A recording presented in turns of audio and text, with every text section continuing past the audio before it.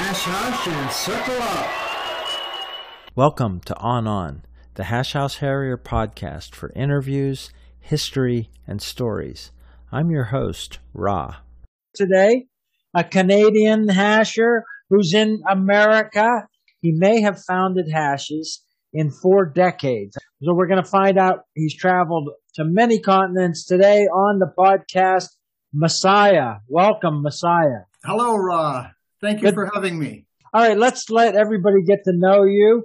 Tell us when and where and how you started hashing. I started hashing January 12th, 1991. And I started hashing in Midland, Ontario, Canada. Our grandmaster, as we like to say in Canada, Le Grand Fromage, was Du Run Ron. He was working in Singapore when the hash found him. Being a rugby player, he took to it right away. He was actually my rugby coach when I was in high school. So he approached me during the summer and said, hey, we're starting this hash group. Why don't you come out? You love to run. You know all the songs. Should be fun. It took me about 6 months to kind of get out there. I think it was like a New Year's resolution to run and exercise more. So early January, the snowy day, I came out to hash and loved it. But the one thing was I was about 25 years old and all the hashers were these old bastards, in their late 40s. So I thought, this might be an ideal thing for my parents to get into, being 4 or 5 years older than most of them. Their kids were just graduating from university and other hashers had children in school. So I got my parents involved and it became a family tradition for about 25 years that we all hashed together. Huronia Hash House Harriers in Midland, Ontario. You hashed there for a long time. What are the other clubs that you hashed with? Sometime within that first year, I moved to Toronto and discovered the Hogtown Hash House Harriers. And they were more sort of my cohort, my age, and a little bit raunchier. So it was a lot more fun. And I really embraced hashing, I think, then during my Hogtown years. I would come back up to Huronia and try to share some of the traditions, but it wasn't really accepted that widely, as Huronia is more of a family hash. So they would take all the F-bombs out of songs and really sort of sanitize the hash, which is fine. It's a small town, so if there's only a couple of professionals in each thing, so they don't want to be, I guess, carrying on too badly. Yeah. Well, where did you get your hash name? Well, my hash name, Messiah, you have to go back like 2,000 years. It's a bloody history. It's terrible. There's lots of killing and murders. But if we jump forward, I guess when I got to Hogtown, I hadn't been named in Huronia. And we got to Hogtown, I ran into some hashers that I knew through rugby circles. And I'm not sure if it was Kazoo or somebody, but somebody said, hey, Witch, good to see you, da-da-da-da-da. And then Lengthy or somebody else came up to me and goes, hey, I'm Lengthy. I'm Witch Doctor. Hey, good to meet you. And I kind of assumed my rugby nickname. A few months later, I got back to Huronia and they were like, what? Witch Doctor? Hang on. We were going to name you Messiah, but we thought we'd give you the opportunity to choose which name you prefer. I'm like, I'm good with Witch Doctor. That's fine. And that was here's to Messiah, here's to Messiah. And from then on, I went ahead as Messiah. I guess that's my christened name. Really bothered me because I grew up in an a-religious household. So being named after an archetypal religious figure was, I thought was terrible. I was like, give me some raunchy name. I'd love that. But I guess that's hashing, right? That fits. If people don't know what you look like, you could pass for a Messiah if people walk by you on the street. The funny thing with hashers, though, is once they get to know me, they don't follow me. Yeah, that's true. That may be true for virtually every one of them. Who are some of the other Hogtowners that you met in the early 90s when you're starting in Toronto? Lengthy and Three Skin were very instrumental. Kazoo, as I mentioned, Red Snapper, Sex Toy. Of course, Bird Brian. Bird Brian and I have known each other since we were 7 years old. We went to like Cub Scouts together. Our fathers both taught at the local high school together. Kind of came into hashing the same year, but through different sources. He was in Hogtown. So Shadow was probably. Shadow. Yeah, Shadow and I were actually co-treasurers of Hogtown, like 92, 93, 94. Sweet Cheeks, Dead End. There was a Grateful Dead concert. Did you have a hash to do something in Oh, right, concert yeah. with So the we Grateful did Dead? it. Boner from Buffalo was a very instrumental kennel leader back then. So we did a Hash with the Dead trail through a Grateful Dead concert. I think it was like June '93. I still am a big Deadhead. So those are my two worlds kind of came together then. And I would talk to the different Deadheads I'd see through and go, oh yeah, these runners are coming through, yell on and cheer them on, offer them beer, da da da. So it was a lot of fun. It was a great audience and played well into it. Consequently, about 3 years ago, Dad and Company were playing at Darien Lake, just between Buffalo and Rochester, and we did a flashback hash. It was Robbinswood and Nacho Bitch and myself did it, but we didn't get as many. I hadn't really connected too much with the Buffalo hash, so we didn't get a lot of hashers out to that one. Like I said in the intro, I think you may have started hashes in 4 decades. When was the first, and not all of them have survived to today, but when was the first hash club that you founded? I was in Barrie in 96, 97, going to school, taking a massage therapy course. And I got some of the athletes that were in the course with me to do a few hashes. It didn't really have much traction. Like we sort of had, 9, 10 runs or so, but it was hard to discover other leaders or people that would sort of take it on. And then once I finished school and left town, it just kind of fizzled. Uh-huh. I moved to Peterborough, Ontario, tried doing hashing there. And there's a lot of competitive runners, 10K runners, half marathons. We would run and go for beers, but they weren't too into the hash because they wanted to, they were always concerned with their timing. So they wanted to do the same route each Tuesday night or something and then go for a beer, but they didn't really want to search for a trail or anything like that. So it was hard to sort of get it to take off too. So yeah, that was early 2000s, right? Yeah, 2000 to 2002. In another decade, recently you've started another new hash. Yeah, I started Moon Over Huronia Hash House Harriers, and that was, I guess, about 6 years ago. My original hash, the Huronia Hash House Harriers, has sort of kind of run its course. The youngest hashers are sort of mid to late 70s, and a lot of them aren't even walking running anymore, and some are sort of barely walking. So they had stopped setting trail. They'd go for walks.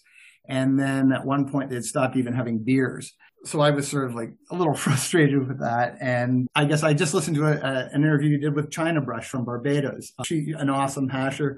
I was down in Barbados a number of times, I guess in the early teens, and ran with them. At one point I was on the Moon Over Barbados run and had such a fun time. So when I came home, I started a Moon Over Huronia Hash House Harriers. So we kind of consider Barbados our mother hash as far as lineage goes. And to follow up that, I had moved to Rochester about 14 months ago. When it became apparent with COVID that I wasn't going to be going home anytime soon, I started another full moon hash, Moon Over Rochester or more on H3. And we've been going about 10 months now. So what are the traditions of the Moon Over children hashes? Well, it was funny because I was trying to think of that preparing for this talk, and then I listened to China Brush's thing, and she was saying, "Oh, we don't do songs," which was kind of relieving because I couldn't remember any songs they did. But we have a wig that either the GM or the religious advisor wears in Circle. We've grabbed from them. So we talked about Ontario, New York, but you've hashed a lot of places on a lot of events. We've been on trains together and different continents. What are just some of the big events that you've been to and helped either organize or helped pair and put together? My own events that I've been organizing, one thing I wanted to get going 15, 18 years ago in Toronto was this On Ontario concept. My daughter's about 19 now, so I hadn't really hashed in Hogtown for about 17 years or so at the time. And then when I returned to their anniversary about 5 years ago, I renewed contacts with people in Sarnia and Oakville and Ottawa and such, and thought, hey, this would be a good time to do that On Ontario event. So I kind of ran that by people and started planning it. And then 9 months later, I guess Labor Day 2017, we had an On Ontario, and we had about I think 25, 30 people show up. So that was fantastic. A representation from all over the province. And we had Section 8 came from Motown, Ann Arbor. Nacho Bitch came up from Flower City. Steaming Wood came up from Buffalo. So we had a good draw. Pussyfoot from Montreal, I guess. Mm-hmm. And then that has continued for the last 4 years and has moved around Ontario a bit. So that's been fun. It's going to be in Sarnia on the August 1st, the Canada Day Civic long weekend. And I think it's sold out because of like COVID, there's reduced numbers. I think there's only like 25 people. Yeah. I got stuck with COVID I stayed in America with my girlfriend last year, and we ended up getting engaged and married. We decided we'd have a hash wedding, and there was a few hashers that were driving up from Texas to Ontario, but with the border closed and also me not in Canada, we thought, hey, well, let's do an on Ontario, New York, so we can accommodate these people and still do this party simultaneously. I found a place in Ontario County, New York. So I thought, perfect. So it went off last year. Great. We had about 24 people. And then we decided, hey, let's do it again next year, next spring. Because again, with COVID, nobody was booking any campsites. So I said, okay, I could book the whole park. So I did that. And then over the last 3-4 weeks, we've been selling those tickets and 60, and we've got room for like 9 more, ironically. So this will be the second on Ontario, New York? Yeah. Yeah, on Ontario, New York, duh. Okay. With on Ontario 3 that we had in Clarington, Ontario, there was one hasher who was coming from Alaska. So he flew from Alaska to Ontario, and then he found himself in Ontario, California by mistake. So he missed the whole weekend. And we thought, well, that might be a good expansion thing. Why don't, I'm sure us people around Lake Ontario would love to be in California January or February. So we're looking now to plan an on Ontario, California in Ontario, California sometime in January or February 2022. You've got a hasher marriage. Jamming on my box. She was named in Hogtown, I guess 2 years ago. We were on the bus going to hash somewhere, and she had her boom box on. And I guess I turned on my phone, and then my Bluetooth connected with her box and started playing songs. So she turned around and went, hey, who's jamming on my box? And then some quick hasher went, you are.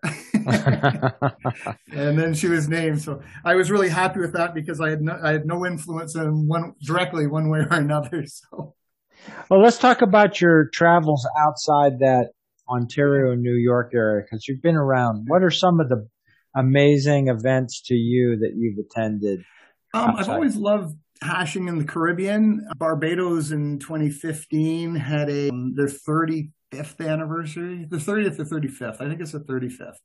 And it was fantastic. It was just wonderful. Great people, great place to hash, a lot of fun. I hashed in Jamaica 2011. That was a lot of fun too. I mean, I haven't not had fun hashing. The rumble that we were on from Bangkok down to Kuala Lumpur to the Mother's 80th, that was probably one of the greatest experiences of my life, hashing or not. And great to travel for 5 days with a bunch of hashers in tow. And every town we got to, we ate and hashed. And it's my first time in Asia. So everything was just mind-blowing. You're not a small person, but Asian trains are built for smaller people. How'd you manage on the train for 5 days? I stood up a lot. Other than the T-shirts were too small. Most of my hash T-shirts I got, I've had to give to skinnier people. Yeah. So that's Asian hashing. And did you go on to Indochina, Mekong? Yeah, I went to Indochina, to Mekong in Vietnam. And again, that was another life-changing experience. I just fell in love with Vietnam, the food, the people, the place. We're in Nha Trang, a beach community. I seem to spend a lot of time in or on beaches. So I feel very much at home there. I traveled with Robbinswood from Flower City here, Rochester, and then 2 New Orleans hashers, No Control and David Blomey. No Control has actually moved back to Nha Trang, and she's been there for the past year and a half or so. Yeah, we all just had such a phenomenal time there. I mean, and I think like just eating our breakfast, sitting on basically a plastic stool on the sidewalk every morning was just a ritual we all just loved and phenomenal. The red dress run leading into that hash was great, going through some of the ghettos and slums of of the city, and it gave you a good perspective of the layout. And I met a lot of sort of Indonesian hashers, Optional. He's an awesome guy. Australian hashers, Scrubber, his wife, they were phenomenal. And this guy's like got 10 years on me and just crushed any ball breaker run we were on, and was an inspiration, Very funny guy. Well, you mentioned New Orleans hashers. Yeah. You've hashed down in New Orleans? Yes. Again, the Grateful Dead hashing connection. 5 years ago, an old Dead friend of mine said, "Oh, I know if you've posted a few posts from Austin. The Dead are coming through Austin. Would you like to go to Austin and New Orleans with me?" Sure, let's do it. It's been 30 years. Let's blow out the pipes and go for it. So we spent some time in Austin. I've hashed a lot in Austin and have some very close friends there. And then we went to New Orleans and hashed there. And again, it's another city I love. So once I started hashing there, I made some connections, and I've been back there about 4 or 5 times. The one thing I'd always wanted to do hashing was they have this Jimmy Swaggart hash on January 29th out of the Texas Motel. Back in the day, Jimmy Swaggart was arrested for having relations with 3 prostitutes in this motel on February 29th. So the New Orleans Hash House Harriers decided to celebrate this notorious fact by having a run once every 4 years from the hotel parking lot on the leap year. So I had missed it, I think, about 18 years, getting back to it. So I really wanted to do that hash. By that point, I'd hashed in New Orleans a number of times, both with the New Orleans Hash House Harriers and the Voodoo Hash House Harriers. I'd been to the Voodoo camp out for about 3 years. And then finally, I got to go to this hash, and it was great. And they have these very raunchy t-shirts from the hash. So it was great to get one of those and participate. And I was also very thankful that the next day was my birthday, March 1st, and their hashing schedule on March 2nd, they did a birthday hash for me. So David Blomey haired that one, and we ran through the Irish district, I guess, where I was staying with another dear friend, Airport Slut. And Blomey and Airport Slut set a trail that was basically the shape of a cross, being Messiah. And we figured we were hoping that people, wouldn't catch on to it before the end. And it seemed to work. Yeah, it was just a lot of fun. There, it was Mardi Gras. COVID was hitting North America, but we hadn't heard it yet. We hung out in the French Quarter with the New Orleans hash, and that was great. I mean, nobody's really kissing anybody, so there wasn't really much COVID transmission. I left then to go to Houston. Right as I got to Houston, they closed the rodeo. Then we went to Austin. March 15th was Burger Queen's birthday run, another friend from Austin, so I was there for that. Another friend of mine, Snake Charmer, was in from Germany. He had done his doctorate in Austin, so we met the first time I was in Austin. He had started this hash band called Straight Out of New Braunfels. And New Braunfels is a city outside of Austin. So Snake Charmer is this German hasher, speaks English with a German accent. So he's like 1, 2, fee, 4 and stuff. And then people are going, "Well, you don't sound like you're from around here, boy." And he goes, "No, I'm from New Braunfels." Which I think actually is a German community too. So, okay. So they figured instead of Straight Out Compton, it'd be Straight Out New Braunfels. A group of hashers are in that band. The first time I stayed in Austin, I was put up by Moose Shaka and his wife, Dickalicious. Moose was going, "Well, I hope you're cool this week. Yeah, I mean, it's great that you're staying here, but, we've got this band who's coming and rehearsing, 3 of the nights. I hope that doesn't really interrupt you much." I was going, "Look, I'm your guest. This is cool." And I used to be an impresario and present music concerts and festivals and that. And when I travel in my photography kit, I also have a 4-way mic. So I ended up recording all their jam sessions and then emailing them the quote tapes or emailing them the files so they could listen to how they were sounding and getting ready for this gig they were doing the following weekend. I guess because of that and taking a bunch of pictures of them, they made me their publicist and mismanager and things like that. So I sort of have a tie with those guys and what they're doing. So the next year they recorded an album. My buddy I travel with, Samuel de Champagne in the Ass, good Canadian name. He was down there too. He came down to pick me up actually and bring me home. So he was down for the benefit concert we did for Casa Marianella. It's sort of this refugee center in Austin. And then when Straight Outta New Braunfels put together their album, of course, we had to go back down for their CD release party and that. So we've been down there numerous times and have a good rapport. And I'm happy to say at this year's On Ontario New York both Moose Shaka and Snake Charmer are going to be part of it. So it's great that they're sort of coming up here and over here and that. So it's been a great hash community and family I've met and hung with. And glad they're coming up here. I'm always happy to go down there, especially in the winter.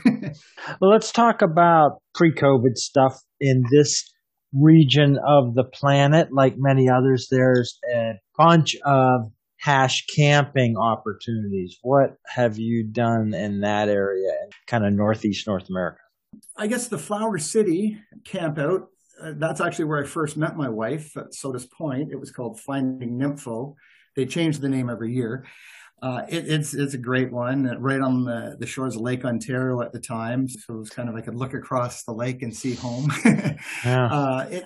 Ithaca has a great camp out at the end of August. It actually flipped weekends I think the second year of On Ontario. So we ended up flipping weekends too, because we wanted to go to On Ontario as well as the Ithaca hash camp out. So Pittsburgh is sort of the first hash camp out I ever went to. So it's always good to get back to that. Moon, Whiff, Flicker, there are some notable hashers that are and still are in Pittsburgh. The Voodoo Campout I mentioned in New Orleans, it's great. It's just north of Lake Pontchartrain in some Renaissance fair. So you're walking around this little lake, the blacksmith shop or the canteen or that. So it's kind of an interesting background for a hash. And I guess the Texas Interhash is the big one. The first time I was in Austin was hosting it. And I went back the following 2 years. 2 years ago, I think Austin hosted again. And my friend Moose Shaka was in charge of cooking in that. So I signed up with Samuel Dish Champagne in the Ass, and we both helped, feed 800 people. So and I really love, contributing in different. Were you cooking or serving? I was more serving. Moose was cooking. I would help cook a bit.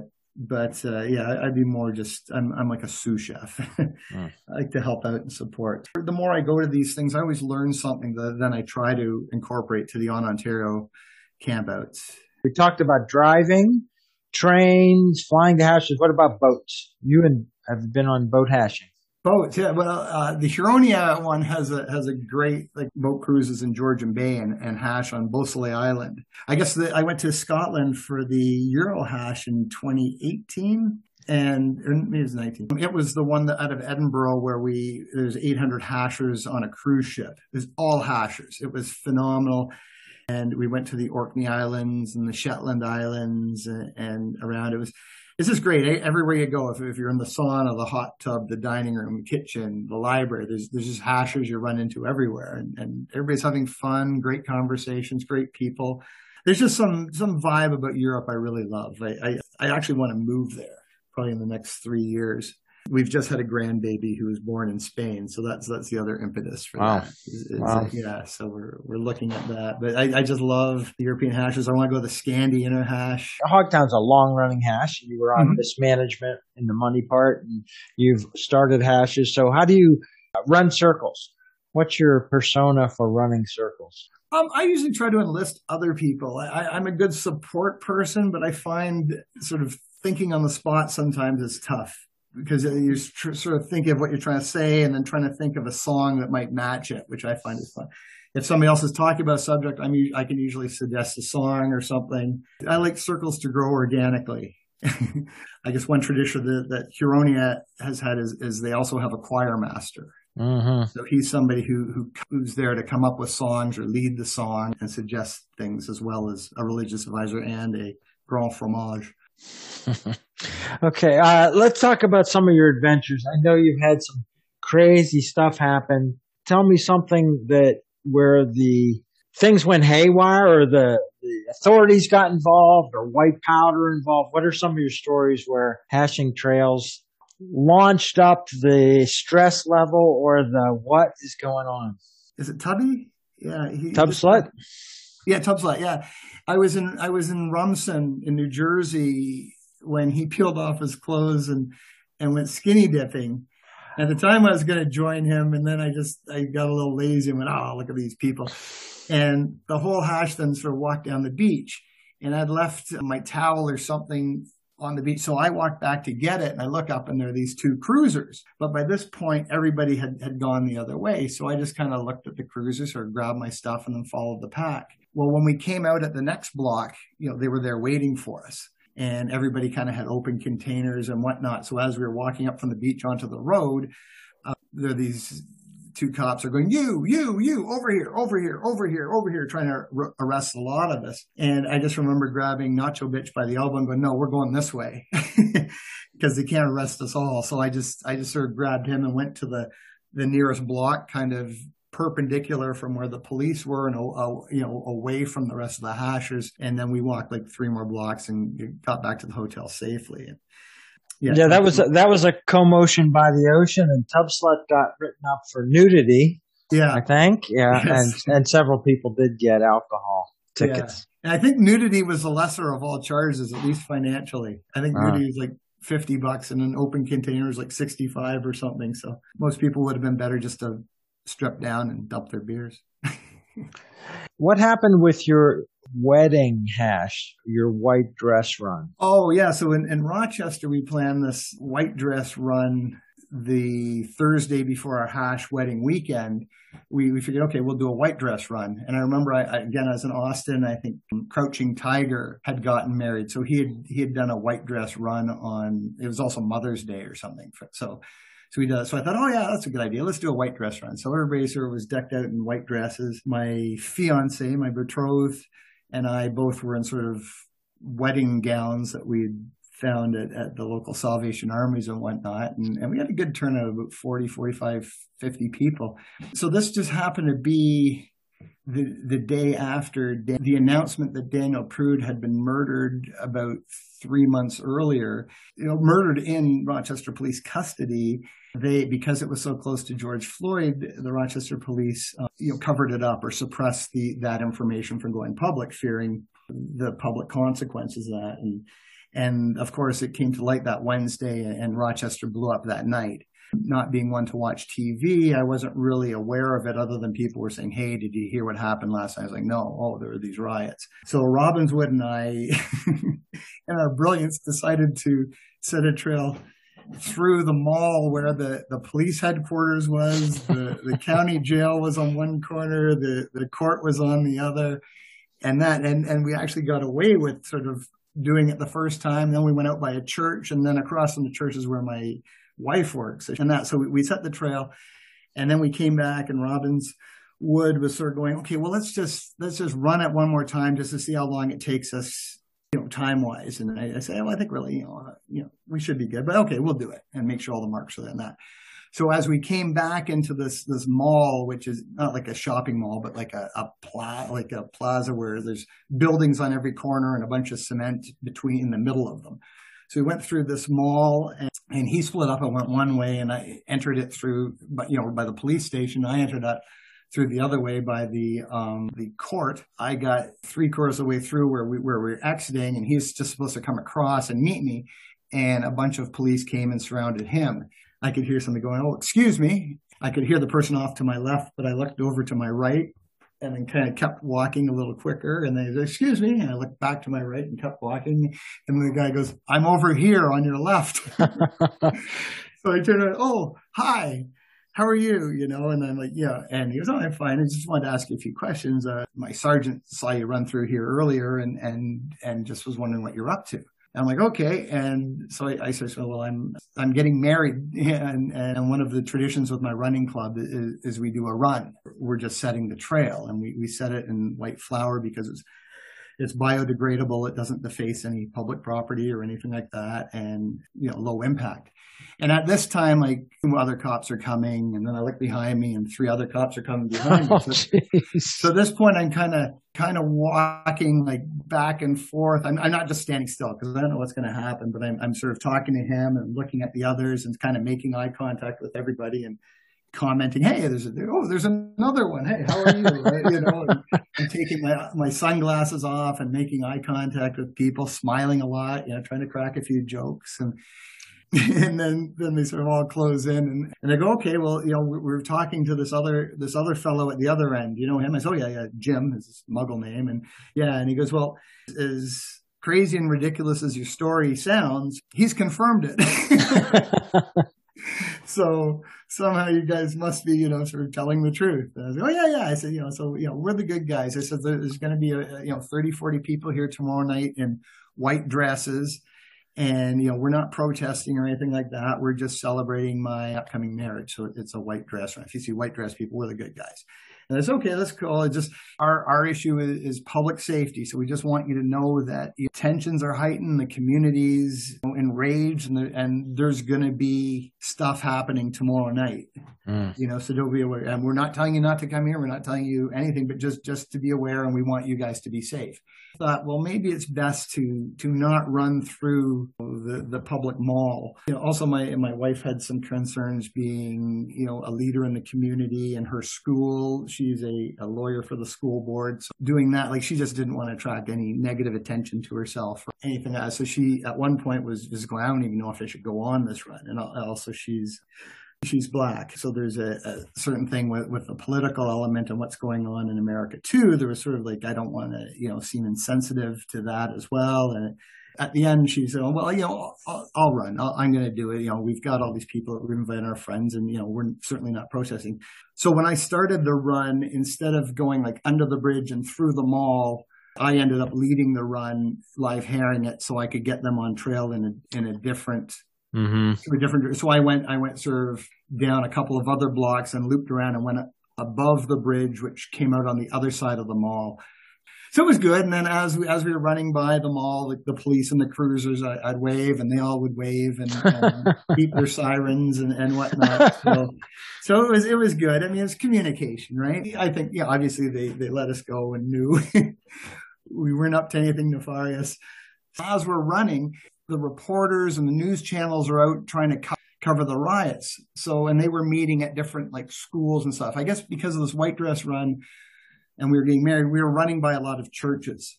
And so I think we were in by about 8 churches in this one neighborhood. And then people would pose for pictures in front of each church. So we've got great footage. But as we went by one church, that was where different reporters were gathering and different protests. So different TV stations were there filming them. And at one point, there's one reporter saying, I don't understand this. This is just madness. It's crazy what's going on here. And as she's saying this, 2 guys with beards and full wedding gowns go running by behind her. And she says, this madness has to stop. And then 4 other hashers go by and then 2 more. And this is all this sort of people wondering, going, what the hell's going on? All these white dresses. And then, so that was just crazy. And then one of the photographers who was out was going what is going on with these white dresses? So she hopped in her car and started following hashers. And about 4 or 5 blocks later, we met at this other church at sort of a parkette that's in the middle of a circle that cars drive around. And Mudman from Flower City read us our vows and such. So we had sort of a wedding on trail there. And then this photographer who followed us ended up hopping out and was taking all these pictures. So we ended up with these fantastic sort of professional photographer pictures. Flower City, hashers, half minds are fantastic people. I really feel at home here. And when I first started visiting here, and then those friendships have just developed since now that I live here. Who are some of the kind of hasher elders or previous generation hashers? Have you met any of them? Xerox is a guy in New Zealand. I've been tried for Xerox since day one. Okay, Mole. And I hung out with them on the Eurohash. My Muggle name obviously is Paul, as is Xerox. So Mole got on the bus to take us to get onto the cruise ship the first time, from customs that half a block. Mole gets on and goes, well, Paul, da da da. And Xerox is like, shut the fuck up. Or maybe it's the other way around. Somebody went, shut the fuck up, Paul.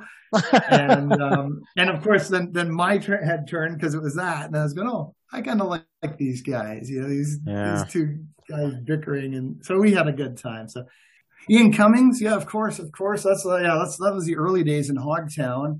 And of course, he would come to Buffalo and Rochester and Pittsburgh. Yeah, Ian's awesome. Saxonate is somebody I know from back in the day and continue. He was my roommate in Scotland and been to the original On Ontario in Ontario, and he's coming to this year's On Ontario in New York.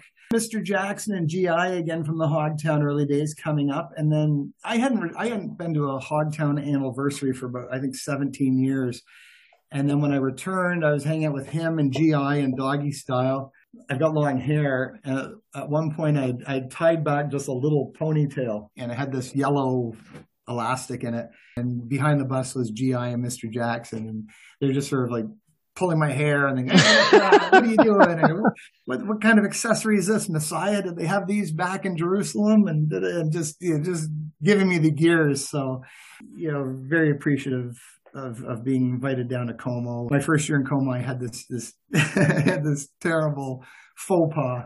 They have a dinner on the Sunday night. That afternoon, I discovered that Fireball was a Canadian invention. I'm not much of a Fireball drinker, but I was that day. Tell people what it is. Fireball is sort of a cinnamon-based liqueur. I bought a 40-pounder of it, and then we were sharing it and drinking it. And I guess I hadn't really eaten that day. So by the time we got to the dinner on Sunday night, I was 3 sheets to the wind and not feeling very good at all. I had a little bit of my dinner, and I was like, oh, and I just kind of like passed out at the table. And then typical Hashers just continued eating, and he's fine. And then as I moved, I ended up falling off the table. I'm in the corner. So then I'm lying kind of beside the table and continuing with their dinner and taking a few pictures with me and whatnot. And it's like Como killed Messiah, and all the bragging rights that had to go with it. So then I get up and I'm feeling a little queasy. And I thought, okay, I'm going to be sick. So I'm right by one of these windows that you can sort of step out onto the street. So I figured, okay, it'd be best if I just leave the restaurant at this point. So as I'm halfway out, somebody goes, oh, he's falling out the window, and grabs me and pulls me back in. And I'm like, no, I want to go out. And they pull me back in again. I say, no, stay here. And then I turn around and I just vomit and vomit and vomit and vomit. It's like, oh. I don't think all of it made it out the window. Well, no, none of the vomit. They pulled me back in the second time, and I went to turn to go to the window, but I hit the corner of the restaurant. And then after I finished sort of all this vomiting, I turned to her and go, I think I had a bad clam. The restaurant people were gracious, and the Como people graciously sort of stuck me in an Uber and with my meal that they boxed up and back to the hotel, and they cleaned up and everybody finished their meal. But I felt very relieved that I was invited back the next year. I was fortunately on the opposite end of the restaurant. So I got to see it, but I didn't even get to smell it, which was good for me. Yeah. And I'd like to say that I returned again this year. I was there 2 weeks ago and went out to dinner, and there was no problem. No, everything was fine. And there wasn't an ounce of Fireball to be seen. So, in fact, I don't think I've drank Fireball since. Other than, I guess, Como Hashers, if they see me on trail somewhere, they might try to taunt me. But generally, I reject it. So that was my unfortunate Como accident. We don't know how life goes, but you may end up a European resident Hasher in a couple of years, huh? Mm-hmm. Yeah, we have a grandbaby in Rota, Spain, who has just been, I guess he's a week, like 9 days old today. So that's exciting. And I'm applying for a green card and residency here in America because my wife lives and works here, but she's up for retirement in a year, or early retirement anyway. So we might take that and move to Spain. So I'm very excited about that. I hold an Irish passport, so that gets me, I can live and work and buy a home and business in the EU in Spain. So that makes it a lot easier for that. Yeah.